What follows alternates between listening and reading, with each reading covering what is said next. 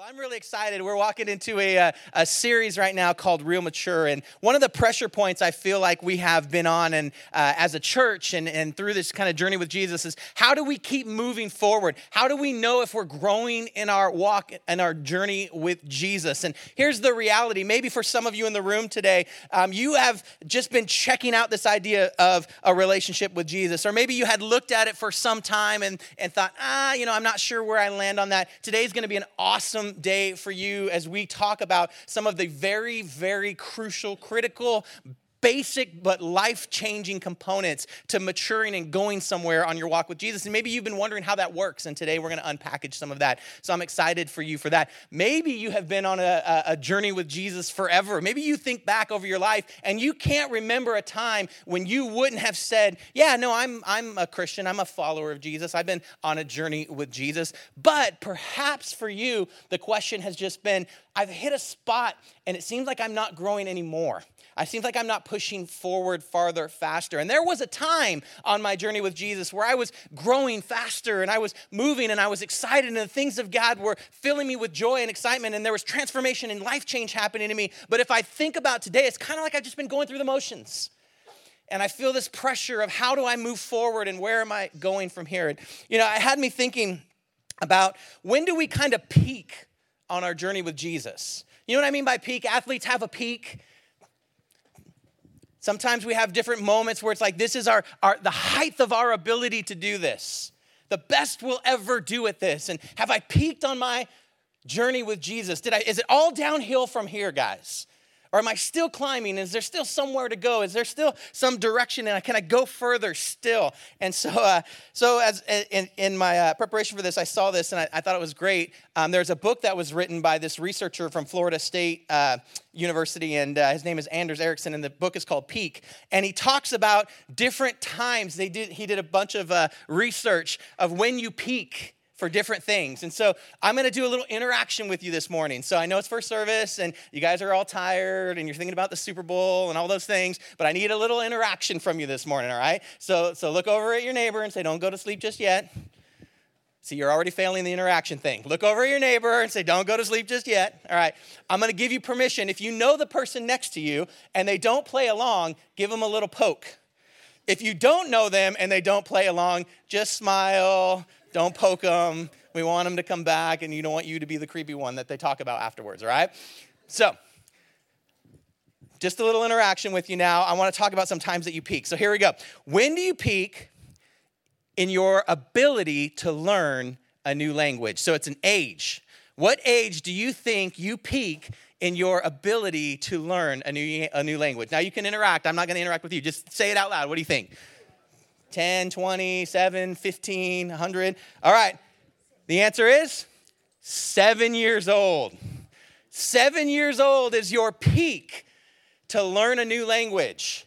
Most of you are much past your peak for that. All right. How about this one? When do you peak in your chance of making a Nobel Prize winning discovery?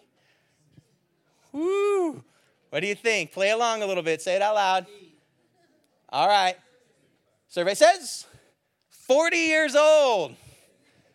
I still have a few months.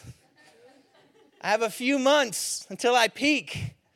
I should be thinking about Nobel Prize winning discoveries. How about this one? When do you peak in your ability to remember faces? Ooh, that's a good one. Some of you are trying to think about, do I still remember faces? Like I used to remember every face, right? Not always their name, but every face. Do I still remember faces? When do you peak in that? 30, you guys think? I heard 32. That was pretty good. 32 years old. Someone who was 31 said 30. No, I'm kidding. Like it's all downhill from here. All right, how about this one? When do you peak in your ability to remember names? Oh. Some of you are like, I never peaked in that one. I don't know when it is. I just know I'm past the peak for this one. Your peak, 22 years old. 22 years old, right? You can remember your college buddies' names, and that's it. You're done after that. How about this one? When do you peak? Oh, this is about emotional intelligence and understanding people's emotions. When do you peak in you can be with someone and understand what they're thinking, how they're feeling? You can read their emotions well. When does that happen? What do you guys think? 45, 25. Look at this one. 51. 51 years old. It's pretty good. Good. What's the next one? Oh, when do you peak in your ability to run a marathon? I'm going to say 14. 15, I don't know. 28 years old. 28 years old is peak marathon running. That's awesome. We have a couple more. Oh, when do you peak in your vocabulary? Think about who does crossword puzzles. That's a hint. Everyone does crossword puzzles. When do you peak in your vocabulary? What do we think? 71 years old. Still one to look forward to. How about this one? Oh, I think this might be the last one. When do you peak in happiness with your body? I'm going to go back to 14. 74 years old. 74 years old, you're finally happy with your body. Probably your vision is so bad. No, I'm kidding. I think maybe you finally hit the point where you recognize it's what's on the inside that really matters at that point, huh? You stop worrying about how much of this went away. All right, that was a fun little warm-up game. But yeah, there is a time and a season when we peak for different things. So when do we peak on our journey with Jesus? How do we know if we're maturing? How do we know if we're growing? How do we know if we're moving forward? And is it even important? I love this passage of Scripture because Paul says, and for the whole series, we'll kind of be coming back to this passage out of Colossians chapter 1, verse 28. And he says this, he says, "Him we proclaim, warning and teaching everyone with all wisdom, that we may present everyone mature in Christ." And Paul says, our proclamation is Jesus. We talk about Jesus and we declare Jesus and we tell and teach everyone about Jesus. Why? Because we want everyone to mature. We want everyone to be growing. We want everyone, no matter where you're at today on your journey with Jesus, to be moving towards a place of maturity and growth. We don't want to peak. We don't want to peak. I don't want to look back at my life and say, my peak of my journey with Jesus was when I was 20. My peak on my journey of Jesus was the moment my kids were born. My peak on the journey with Jesus was the moment my kids got out of the house. My peak, that might be the peak moment, but not on my journey with Jesus. Come on now. So what do we need to know if we want to be maturing and mature believers? I'm going to give you 3 simple keys. And this is what we're going to walk through over the next couple of weeks. And the first one is this. It's just spiritual intimacy. Spiritual intimacy. Are we having a personal, and this is what we're going to talk about today, relationship with the creator of the universe? The second one is biblical knowledge this next week. Do we know his voice? Do we know him? Are we aware of his revelation to us?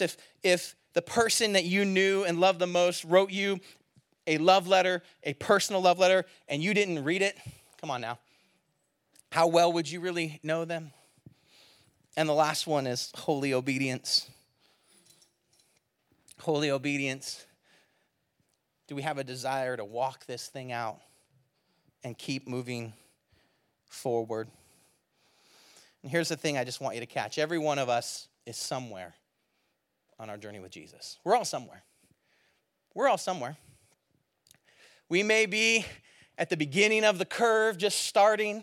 You may identify yourself as, well, I'm kind of checking this thing out, but I'm just a baby on my journey with Jesus. I'm just figuring it out. And some of us are like, I'm in the middle of the heyday. I just got my Jesus diploma certificate. Some of you are like, I'm just working it out. And some of us are, I'm just making my way to the end of my race. But all of us are somewhere. So how do we continue to move along in a healthy way in this journey with Jesus? And what does it look like? And what does Jesus ask of us to do that? It's interesting because Jesus does ask something of us, and he asks us this. He says, hey, follow me. Follow me. You want to know how to move along your journey with Jesus? You want to know how to move along to the next phase, to the next season, how to get unstuck? The invitation that Jesus always gave was follow me. Now, this is fascinating because I followed a lot of people in my life. I followed a lot of people. I can think of people that I followed that were great blessings in my life, teachers and coaches and family members and parents. I can think of people that I followed that were not so great, led me down bad paths and to bad, poor thinking. But there are some things about the people that we follow that there's characteristics about them that cause us to want to follow them. I think about my favorite coach. I was in the Little League All-Star program trying to make it to the Little League World Series, and I had a coach that just believed in me. Just believed in me. I remember I never had an adult male grab me by the shoulders and say, "You can do this. I believe in you, Mike. You got this." I remember what it did for me to just fill me with hope that there was nothing that I couldn't do. I also had a coach who, after a victory, made me run 28 laps from foul pole to foul pole for just celebrating too hard in the dugout. So I've had all kinds of coaches. Come on, you've had some. There's nothing like being on an opposing field running laps after you won.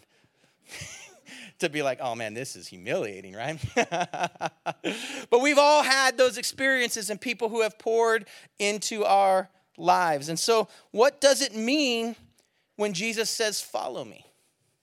And what is he like if we're going to follow him? Because the people I follow, I know what they're like. I know what they want. I know what their expectations are. Yet I get to Jesus and sometimes I don't know the expectations. Sometimes I don't know if I know what he's like or what he wants from me. And you know, I heard this illustration and it really hit me because it's just so true, and it articulated my situation. Maybe it articulated your situation. You see, when I first found out about this Jesus thing, I wasn't real young. I was in middle school, almost high school. I guess junior high is what we called it back in the day when you used to have junior highs. And I heard about this Jesus thing. And you know what? The story I heard kind of went something like this at first. It went a little something like this. Hey, you ever touch something hot and burn your hand? Oh, yeah, that's awful. Imagine that on your whole body. Oh, that's the worst. Do you want that? No. Accept Jesus in your heart and you don't have to do that. Yay. That's all I knew about Jesus, was I didn't want to burn. That's a horrible introduction to the creator of the universe. That's all I knew, though. And I'm not blaming the person who communicated that to me. That's all the picture I had was I needed insurance. I needed fire insurance, but personal fire insurance. That's all I knew about Jesus. That was my whole take on it. So as I began to find out about Jesus, it was more about, okay, what does Jesus say for me to do? And it's kind of like this sick and twisted game of Simon Says. You guys have played Simon Says before? And you know, Simon Says, right? Let's play Simon Says for just a moment. We'll have a little fun as a church. Can we have a little fun this morning? Can I wake you up a little bit? All right, well, let's play a little Simon Says, right? Okay, so we know how Simon Says works. If I say Simon Says, then you do the thing afterwards. If I don't say Simon Says, then you don't do the thing or you've lost, okay? So you're ready to play Simon Says? All right, to start, let's just lift one hand. I see you guys are all out already because Simon didn't say. See how Simon Says works? Okay, so Simon Says, don't fall asleep. Simon Says, listen to the message. Simon Says, interact with Pastor Mike is okay. All right, we're done playing Simon Says. That's all I needed from you guys.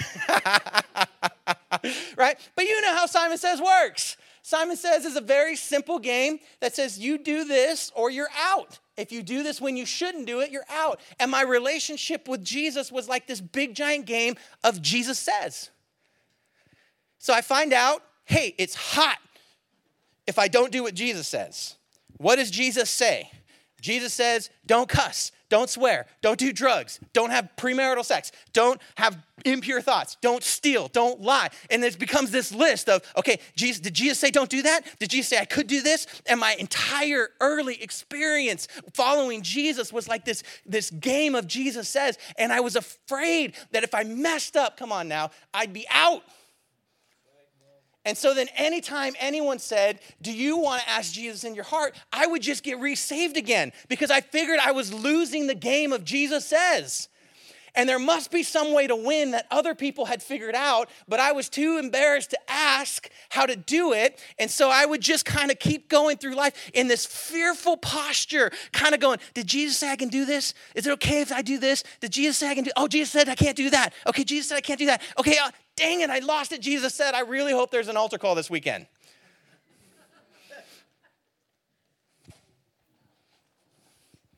you're all laughing because some level you've heard that story. Maybe it's been part of your story. Maybe it's been part of your experience, and you've felt this tension of what does Jesus really want from me? If it matters to get it right, then how do we know the game? Are we playing it right? Is Jesus really watching us like a game of Jesus says? Is that the experience he wants for us? It's pretty funny because this other tension began to happen in me. Because I'm competitive, I got better and better at Jesus says. Right? I might lose the first few times, but pretty soon I'm not losing there. Didn't catch me. You know what happened then? Got pretty proud of my Jesus said skills. And when you're losing at Jesus says and I'm winning at Jesus says in my mind, guess what happens to me? It gets worse and worse and worse. Maybe some of you, your church experience has felt a little bit like I'm the one losing at Jesus says and everyone's winning and looking down on me. Maybe one of the tensions you've had about being a part of a church family and going on a journey with Jesus has been this sense of, but I'm losing it, Jesus says, and so everybody knows it. And I really hope Pastor Mike does an altar call this weekend so I can get back into the starting line of Jesus says. But what does Jesus really say? What's wild is none of that encouraged me to actually get into the Bible and learn what Jesus said. Nor did it actually encourage me to get to know Jesus at all. I was just waiting for someone to give me a list. 10 commandments, good. Any other policy, good. Yeah, Jesus said don't do this, good. Just adding to my skill set of Jesus said. But as I began to get into the Bible, as I began to read about Jesus, Matthew, Mark, Luke, John, I started seeing a story of a person who didn't meet my expectation of Jesus said. In fact, I didn't seem like he was very concerned about making sure I didn't just burn and burst into flames at every moment. I kept looking for where he was so concerned about that. Because my impression was that was the primary concern. Yet I watched Jesus interact with people who were clearly losing the game of Jesus says. And his conversation with them was wildly different than the conversation I would have had. Because I was winning. So if you have your Bibles, I want you to open to Matthew chapter 9. And we're going to get into this picture of Jesus. Here's what's crazy about it, is everything you see about Jesus is insanely relational. I didn't have a picture of relational Jesus at all. Yet every time he talks, he uses language like, my Father says, your Father in heaven says. He uses relationship like, I'm the vine, you're the branches. You're connected to me in relationship. He says things like, my sheep know my voice. Now, we don't love that because we don't know much about sheep anymore. It just sounds lame. Like, I don't want to be a sheep. Can I be something else? Can I be like my golden retriever knows my voice? At least that's cool, right? Be something somewhat cool. But he says, my sheep know my voice. I'm the good shepherd. And you get into the context and you start realizing this intimate relationship of thinking about thousands of sheep, and the shepherd speaks and says, hey, this way. And in an absolute just pile of sheep, the ones that belong to the shepherd pop up and say, oh, we know your voice. We know you. And they go with them. All of the picture that Jesus gives throughout the Gospels, throughout the story of his life, is one of incredible, deep, personal relationship. And some of you are like nervous. You're like, Pastor Mark, you're saying we don't have to do anything? Remember, holy obedience is coming, week 3. We'll get there. But if we start there, we'll mess the whole thing up. We've got to start with this idea of what does Jesus really say? And what does he really want from us? So Jesus is walking throughout this 3 years of ministry, consistently extending an invitation of relationship. And the invitation of relationship looks like these 2 simple words, follow me. But as I watch who he extends that relationship to, it's not people who are very good at Jesus says. Time and time again, it's people who aren't particularly great at it. working class fishermen. It's we're going to get into tax collectors. It's people who have all walks of life, all socioeconomic backgrounds, ethnic diversity. He's walking into religious background differences, and he's saying the same thing over and over again. Follow me. Follow me. Follow me. So we're going to get into one of my favorite stories in the scripture today, and it's Matthew chapter 9. And here's why I love it, because Matthew is the author of the book of Matthew. And in Matthew chapter 9, Matthew tells the story about Matthew meeting Jesus from Matthew's perspective. But he third persons himself because that's awesome to do when you're talking about yourself. So Matthew chapter 9 is written by Matthew, and it's the story of Matthew meeting Jesus for the first time. And he says this is what it was like, basically, to meet Jesus for the first time. Now, when Matthew writes, he's writing to a culture of Jews who are already wildly familiar with the context of one God, the context of the Creator God, who have been looking for a Messiah for thousands of years. And he's making his case that this man, Jesus, is God. God in the bod. Fully man and fully God, and that he's the Messiah you've been waiting for, looking for, and this is what he's like. And so we meet Matthew in Matthew chapter 9. Matthew, it says, Jesus went on from there. He saw a man named Matthew sitting at the tax collector's booth. Let's stop right there for a second. Some of you have heard me share some of this because it's one of my favorite stories in all of the scripture. But there's this incredible, incredible thing that you may not realize about the fact that Matthew is a tax collector. In this culture, at this time, tax collectors are incredibly hated. As a matter of fact, they are hated. Like we think, people don't like the IRS. No. The IRS is like Santa Claus compared to how tax collectors were viewed in this time in history. You have to understand something, and you'll see it pop up in the scripture. Tax collectors were so reviled, were so hated, that even in the scriptures, when people talk about tax collectors, they don't get the privilege of being lumped in with sinners.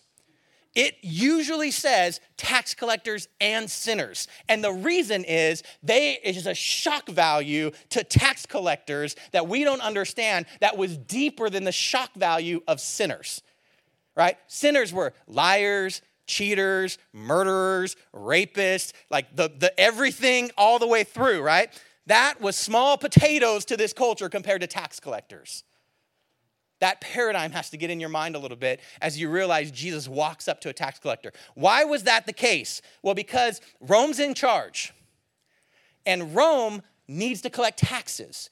So what they do is they go into each little area and they sell the right to be the tax collector of that area to locals. And that local would buy that right, and it's a lucrative business because here's how it works. Rome would send a contingent of guards, centurions, right? And they would help you enforce collecting the taxes. And Rome would say, we need this much tax from this area. And then you could go collect. We don't care how much you collect. Anything over that is yours, but we need this much, and we'll send you enforcers to go collect. So it would be like if your neighbor bought the right to tax you, and you were paying, I don't know, some number, let's just say 10% is what the government wanted. Wouldn't that be nice? And your neighbor comes over with a contingent of armed guards and says, I need 40% of your income. And you say, well, wait, the taxes are only 10%. Yeah, but for you, it's 40%. I know you just were at Bill's house. You only charged him 25%. Yeah, but I don't like you. I'm going to take 40% for you. And you go, that's not fair. And he goes, arrest this guy, throw him in jail. And now you're in jail till your family can come up with 40%. That was what the nature of a tax collector was. That's why they were so reviled. They were so hated. That's why when, Zacchaeus, that was also a tax collector, and he says, I'll give back everything I've stolen. That's why it was such a big deal. They hated these guys. So Jesus is walking along, and just imagine this. He saw a man sitting at the tax collector's booth, and his words to him was, follow me. Now listen, in his posse there are fishermen and other kind of businessmen. There's upper class, lower class, no class, but there's no tax collectors. They don't like these guys. I can imagine even the disciples being like, seriously? This dude? You're going to get us killed out here, Jesus. Jesus walks to him and says, follow me. And it says Matthew got up and followed him. The taxes in Rome were outrageous. There were so many taxes. There was sales tax. That sounds familiar. There was inheritance tax. There was land and properties tax. They actually had a marriage tax. If you were of age to be married and you didn't get married, you were paying tax to stay single. There was a religious tax. You could serve other gods than Roman gods. You just had to pay for the right. There's freedom of religion if you buy it. There was a poll tax. Hey, you just live here. Here's your tax for existing. I had to count you when I was doing my head count. Tax. People hated these guys. What's fascinating is being a sinner was a prerequisite almost. It was a prerequisite for Jesus to issue this command. He walks right to the worst of the worst. Some of you are thinking, Pastor Mike, you don't know my history. You don't know my background. You don't know what I've been through, where I'm coming from, what I'm dealing with. I'm just telling you, in this culture, in this narrative, Matthew, who is Jewish, writing to Jews, wants to make a clear distinction. I am, according to Matthew, I am what you consider the worst. And Jesus walks right to me with a 2-word invitation. Follow me. I'm reading this and I'm like, okay, wait. He didn't do the illustration about touching something hot. Like that's the thing, right? Do you ever burn your finger on the iron? Yeah. You don't want that on your whole body? No. Okay. Follow me. There's no illustration here.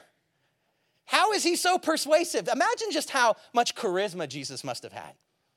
To walk right up to someone doing their job that they paid dearly for. They paid for the right to do this. They're earning a massive income. And to walk right. Can you imagine someone coming right to your job? You're at work date, you're just like on the phone. In comes this guy, and he's like, hey, leave all this behind. Follow me. And you're like, I'm out. And you follow Jesus, but that's what happens here. This is insane. And we see this, right? We see this in earlier in the gospel accounts as Jesus is walking along the Sea of Galilee and he's speaking to these fishermen and he's like, hey, come with me, I'll make you fishers of men. And they're like, drop the nets and follow him. The invitation was always to follow. The depth of this invitation is so powerful. He's known as a rabbi and a teacher at this point. Having an invitation to follow a rabbi or a teacher was a really big deal at that time. So there's a depth of invitation and weight to the invitation. There's some respect that's there, but ultimately it's just follow me. I love that Matthew gets up and follows him, and there's no prereqs. There's no, hey, leave all this behind, pay everyone back, say you're sorry 3 times, do 100 push-ups, follow me. He just says, hey, you know you're doing the wrong thing. Just come with me instead. Can we just be real on a church level here? You know you're doing the wrong thing. Jesus is like, just come follow me instead. Some of you are like, what do you mean I'm doing the wrong thing? Listen, you got rules in your house and you don't even keep them. You got rules for your kids and you're not even keeping them. You got expectations for yourself that you're just self-imposed things and you're not even keeping them, not at 100. Come on. Jesus says, wherever you're at, you don't have to change all your behavior. You don't have to get it all figured out. Just come follow me. Let's just start from here.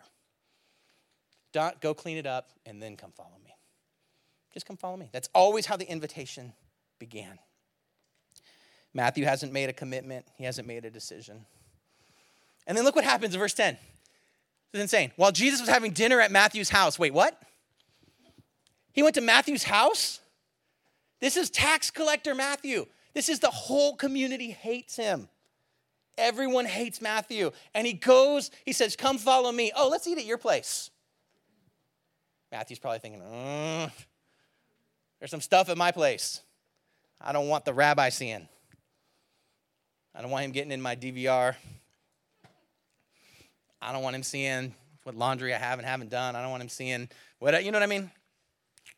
But it says Jesus went and had dinner at his house. And look what happens. Many tax collectors and sinners. See, I told you they couldn't be in the same group. Tax collectors and sinners came and ate with him and his disciples. So Matthew, Jesus is coming over, and he's like, man, Jesus is coming over. We got to fill this place up so I look awesome. Problem is, Matthew's friends aren't awesome because people who are awesome don't want to go hang out with Matthew, the tax collector. So who gets invited? The sinners and the other tax collectors. That's his crew. That's all that will hang out with him. So imagine this. You picture this big house. He's wealthy. Tax collectors and sinners, use your imagination. And here comes Jesus and his disciples. They're like, we're going to eat with you guys. He's hanging out, eating with them, drinking with them, spending time with them, telling stories, hearing their stories. Verse 11, when the Pharisees saw this, they asked his disciples, why does your teacher eat with who? Tax collectors and sinners. They won't even lump them together. Now, I love this picture because there's no way the Pharisees are getting in that building. They're not invited in the house, nor are they ever going in. So they got to be looking in from the outside. And I love this picture of these Pharisees outside looking in the window. Look at that Jesus guy. He's totally eating with sinners and tax collectors. Psst, Peter. Psst, hey, why does your teacher eat with these guys? Doesn't he know he's better than them? Like, we don't like him, but we really don't like these guys. Why is he hanging out with these kinds of people? Why would he do that? Verse 12. On hearing this, so Jesus hears it, and he goes, hey, it's not the healthy who need a doctor, but the sick. Now, hold on for just a second, because this picture is hilarious. He's at a table probably, right? He's eating. They're passing around food. They're telling stories. It's loud. There's a crowd here, and it's sinners, right? This is a good party. This is not a Christian party. Process that for a second. I'm messing with you guys, right? Yes, Christians can have good parties. Just saying, this is a party now, right? Party's breaking out. It's enough raucous and commotion that these church folks are looking and going, you can't hang out in that environment. And Jesus looks over at them and says, it's not the healthy who need a doctor, but the sick. Who else is in the room? The sick. Can you imagine going over to someone's house? You're hanging out there, you're eating their food, you're drinking their drinks, you're laughing, telling stories, and someone's like, why are you hanging out with them? It's like, because these guys are sick. Just imagine the tone in the room. And I can just imagine Matthew going, yeah, that's us. Right? That's us. We're the sick ones. We're not healthy. That's hilarious, Jesus. High five. Cheers. Right? He literally just right in front of them says, it's not the healthy who need a doctor. It's the sick. That's insane. Go, Jesus. And then he tells the Pharisees, but go and learn what this means. I desire mercy, not sacrifice. I desire mercy, not sacrifice, for I have not come to call the righteous, but sinners. It's a spiritual journey issue. These people, these Pharisees, these teachers of the law, have spent their whole life trying to win at Jesus says. And here's the problem. As I get better at doing what Jesus says, somehow it doesn't always seem to make me more like Jesus. Here's these people who have given their whole life, these Pharisees, they're religious teachers. They study the scriptures religiously. They memorize it. Jesus even hits them with, go and see what this means. I desire mercy, not sacrifice. He hits them with a verse from Hosea that they're going to recognize, an Old Testament scripture. He says, hey, you religious people, go and learn what it actually means. Don't learn to quote it, but learn what it actually means to live it. And this is a spiritual journey issue. Sometimes as I get better at doing what Jesus says, it doesn't seem to make me more like Jesus. I end up less like Jesus. I end up more judgmental. I end up on the outside of the party that Jesus would be on the inside of. It's a little tense in here right now. Some of you are trying to figure out how to reconcile this picture of Jesus. But here's Jesus, walking right into somebody's world, saying, come and follow me. And then going to their house, eating their food, drinking their drink, listening to their stories. And in the middle of that, saying very clearly, hey, these guys are sick, but I love them, and I'm here, and I'm with you. And they're like, yeah, we're sick. Banging their drinks on the table. I don't know what they're doing. Somehow I just see like Lord of the Rings dwarves everywhere. Just, psh, psh, I don't know. Too much time working in the movie business for me. By movie business, I mean movie theater.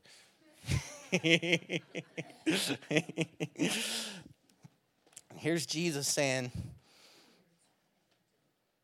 these people who are working really hard at winning, Jesus says, winning, the Bible says, winning at that game, they don't like me.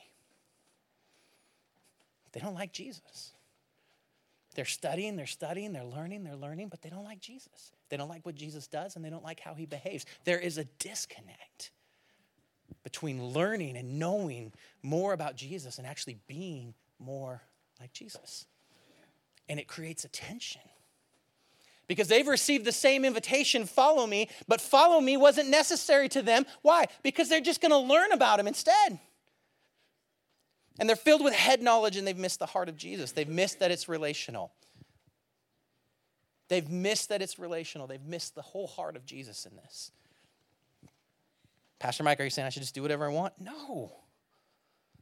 I just want you to catch this. You know, the scripture is clear that it's God's kindness that leads to repentance. Paul says it that way, and I love it. He says, God's kindness leads to repentance. What does that mean? Repentance is changed behavior. And I thought it was hot stoves that led to repentance. But here's the thing, I'm only going to be afraid of the hot stove for so long. It's only going to be a deterrent for so long. Eventually, I'm going to learn to play the game of Jesus says that I get do-overs. I just got to wait till Pastor Mike does an altar call and I can start over again. I don't have to change my behavior at all. Come on now. It's not going to lead to actual repentance and change. The scripture says it's God's kindness that leads to repentance. What does that mean? It means when I get to know what he's like, who he is, how he is. God's a person. He has personhood attributes. He wants to be known and to know you, and he's kind, and he likes you. And because I know him and he likes me, I have a heart to become more like him because I know that's what's best for me. And the scripture says it's his kindness that leads to repentance. You know what Jesus is doing with Matthew? He's being kind. He's not changing the truth. He's not saying not sick is healthy, right? He's not saying sick is healthy. He's not flipping the code. He's not saying everything that's happening in here is good. He's saying these are sick, but I love them and I'm kind towards them and I'm with them. And the invitation to them is the same as the invitation to you to come and follow me. And when you do that, you'll start growing. When you do that, you'll start moving forward. When you do that, you'll start knowing my heart. You'll start knowing who I am. He's not looking for perfect people. He's looking for authentic relationship. One of the biggest roadblocks we have on maturing, real maturing, is that we think we have to somehow perform our way into greater maturity. Performance will get us to the next level. I have to win it, Jesus says. I'm getting really good. Oh, Jesus didn't say that. Yes, I'm still in. Jesus is saying performance isn't the key. Relationship is. Knowing me is the key. Knowing me will lead to better performance, and we'll get to holy obedience. I'm not throwing it out. Why? Because why would I want less than his best for me when I know that he wants what's best for me? And it changes my heart and my life, but I don't start there. And if you're stuck, I'm wondering how much of it is that you've missed the relational piece. And early on, the relational piece was driving the whole thing. And you were growing and it was exploding. Jesus designed us for relationship. Look at John chapter 15, how he says this.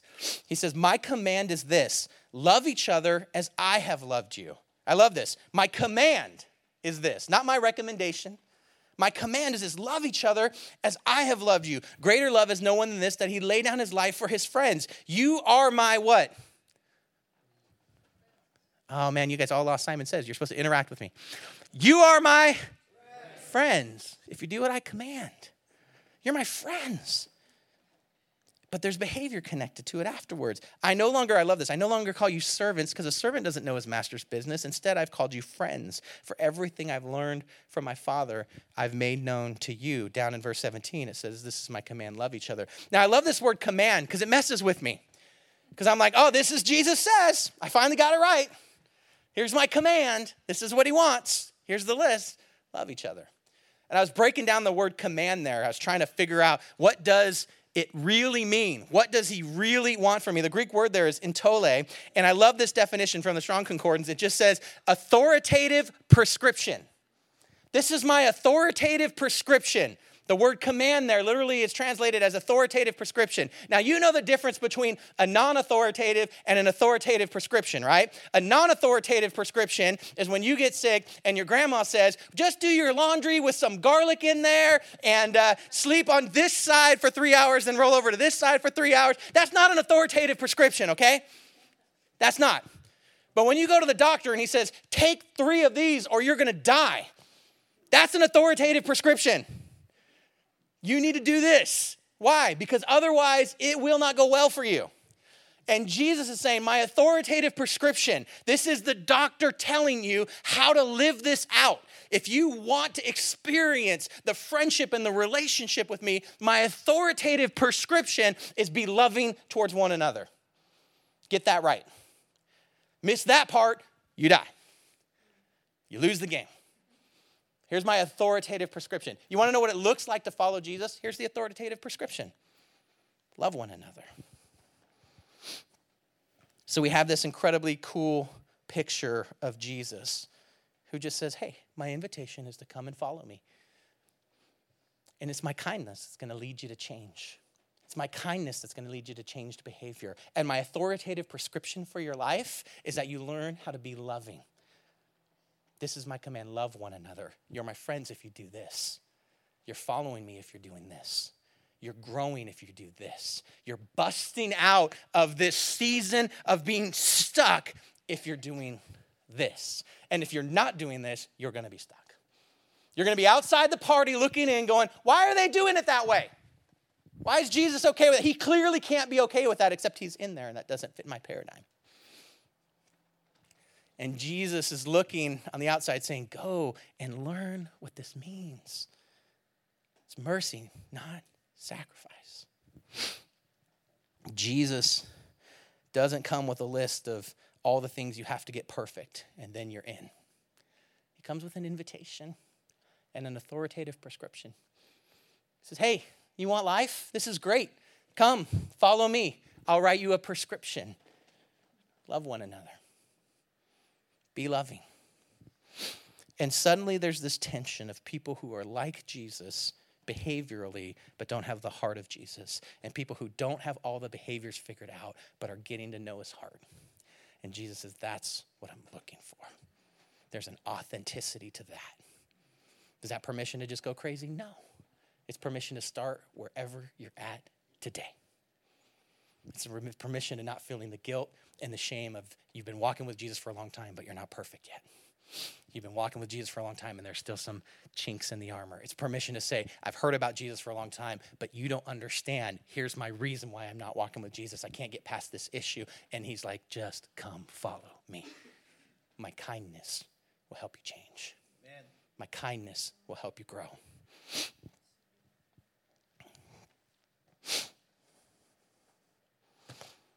Let me give you 3 keys before we get out of here. And then we'll wrap it up. 3 keys to following Jesus. Just some things I want you to catch. Number 1, you don't have to be perfect. You don't have to be perfect. Maybe somewhere on your journey with Jesus, someone stood in front of you with a microphone and something that they could bang on and somehow implied to you that there was some behavior you had to somehow achieve, or else, hotness. And Jesus' invitation never, ever started with that, right?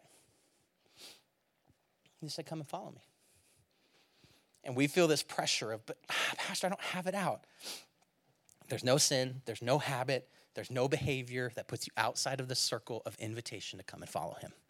And if you don't have that piece down, if that hasn't clicked yet, you're going to stay stuck. You're just going to stay stuck. That's how it goes. It's going to be hard for some of you. Number two, you don't have to believe it all.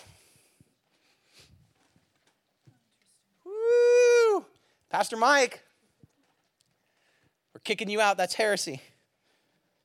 Oh, I want you to believe it all. You just don't have to get started. Right? I want you to believe it all. I'm trying to believe it all. I'm on that journey. But you got to start somewhere. You don't have to be 100% certain of everything to get started. Listen, how many of your decisions in life, your big epic decisions, were you at 100% before you started? How about your decision to get married? Were you at 100%? Were you at 100% at the altar? Some of you are like, I was at 100%. You were not at 100%. Come on. I'll be the honest one. 99.9%. Yeah, this is what I want. But there's a 0.01%. Like, I don't know if this is going to work. I'm not totally sure that I know what I'm doing here. I never would have said that at the altar, though. I never would have said, do you take this bride to be your 99.9% certain? That would be absurd, right? Somewhere, some faith had to get in there, and I had to jump that last 0.%. For some of you, you're like, I'm interested in this Jesus thing, but I got some questions. I'm stuck. I'm at like 89%, 90%, but I don't like the way you answer dinosaurs. I don't know what it is. I don't like the way you answer whatever thing it is, whatever that thing is that's in between you and Jesus right now. And Jesus is like, come and follow me. And you're like, I'm not at 100% yet. You will do nothing in life if you wait for 100%. You won't have kids. You won't take the next job.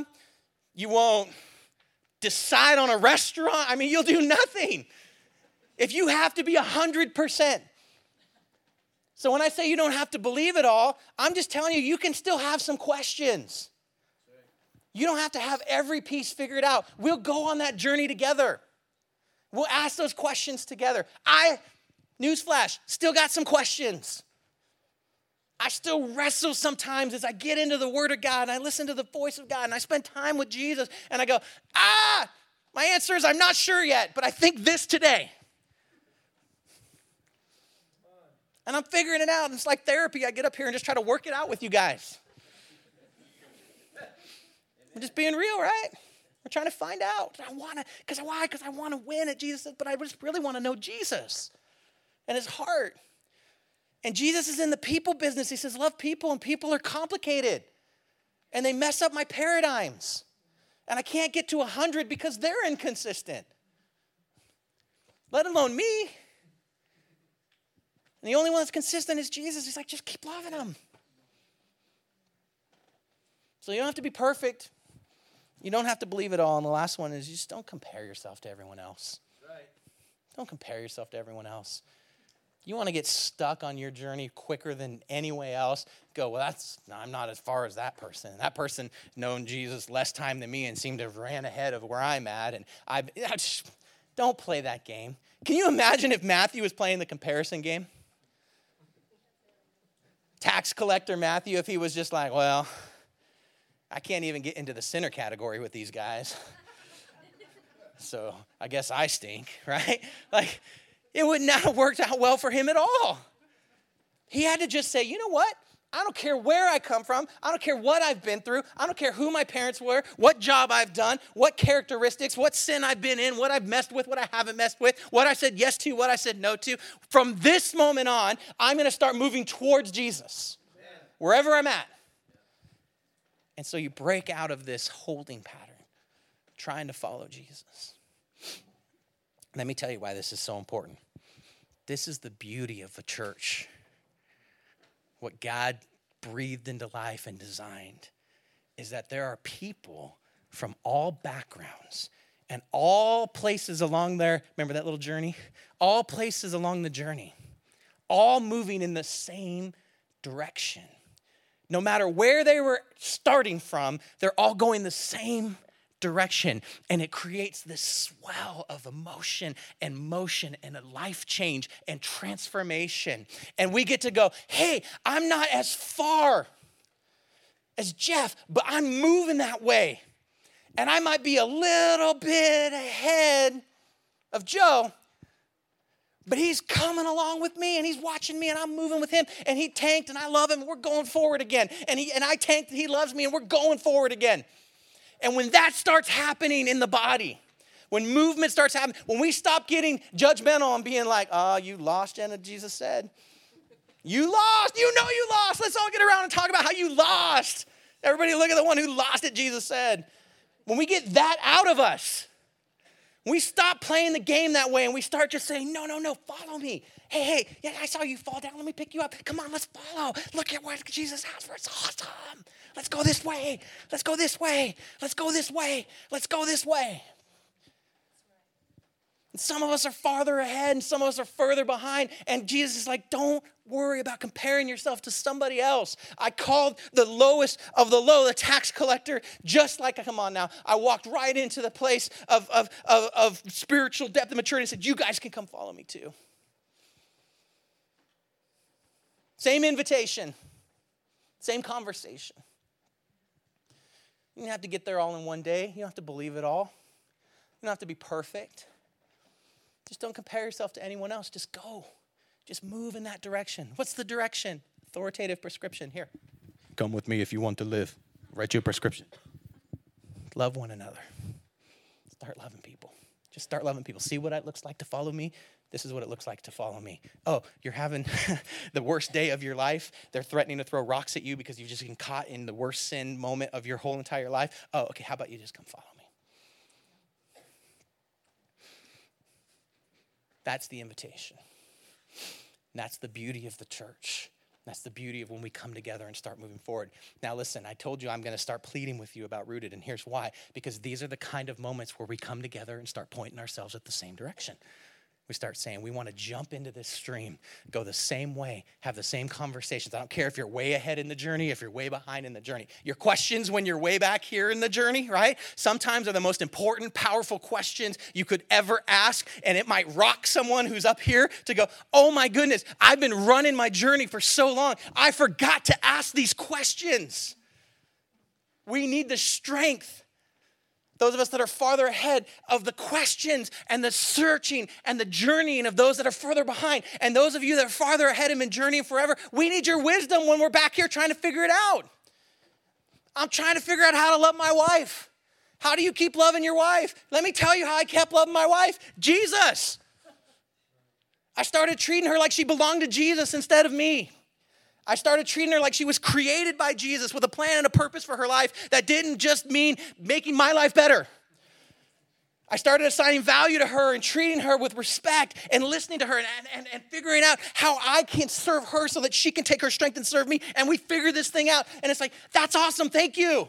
I needed that. And I'm running ahead, and the guy falls down back here and goes, wait. There's some messy sinners back here, and it's hard to love them. And I go, oh my goodness, I've been up here running so long, so far from them. Thank you for reminding me to come back and embrace some mess and be kind and be loving towards them. And that's the kind of church that begins changing neighborhoods, changing culture, changing the world. That's what we're called to here. That's who we want to be. That's why we're going to be fasting. That's why we're going to be praying. That's why we're going to be saying, God, I want to hear the vision and the picture of what you want to do, because we want to be going in the same direction, because we want spiritual intimacy with you. We want to know you, not just head knowledge. And we're going to get to head knowledge. Head knowledge is helpful. It is helpful. It's helpful to know what in the world you're talking about. If you don't know what in the world you're talking about, it's going to be harder. All right? Not impossible, but harder. So we're going to talk about it. We're going to talk about holy obedience. We're going to talk about how do I actually live it out, and when I slip and fall and move forward, and what does that process look like? We'll have those conversations. But it's not going to get us anywhere if we don't start the conversation talking about, are we going to follow Jesus? Are we going to all go the same direction? Are we all going to have shared experiences of moving in the direction to hear his heart and love the people he put in front of us? Because if we do that part right, momentum will start to happen, and movement will start to happen, and change will start to happen, and the power of the gospel will start to get unlocked in our lives and in our community. Would you stand with me? Didn't say Simon Says? No, I'm teasing. You all just lost. I never said the game was over. No. Oh, goodness. Jesus, we just want, God, the maturity that comes from knowing you, knowing your voice, and following you. I pray our hearts would be challenged to walk this journey with you, that we would step out of comfort zones, break our paradigms, and literally live your authoritative prescription to love one another. And think about what would happen if we did. I pray that today we'd have a great day of friends and fellowship, and this weekend would go well, and all of those things would be great. But I also pray in the midst of this that you would challenge our hearts in this next season, the next 21 days, that we would be praying, fasting, listening to your voice, hearing from you, and challenged in our hearts and in our lives to be transformed and changed as we follow you, individually, personally, and ultimately as a church. We love you in Jesus' name. Amen.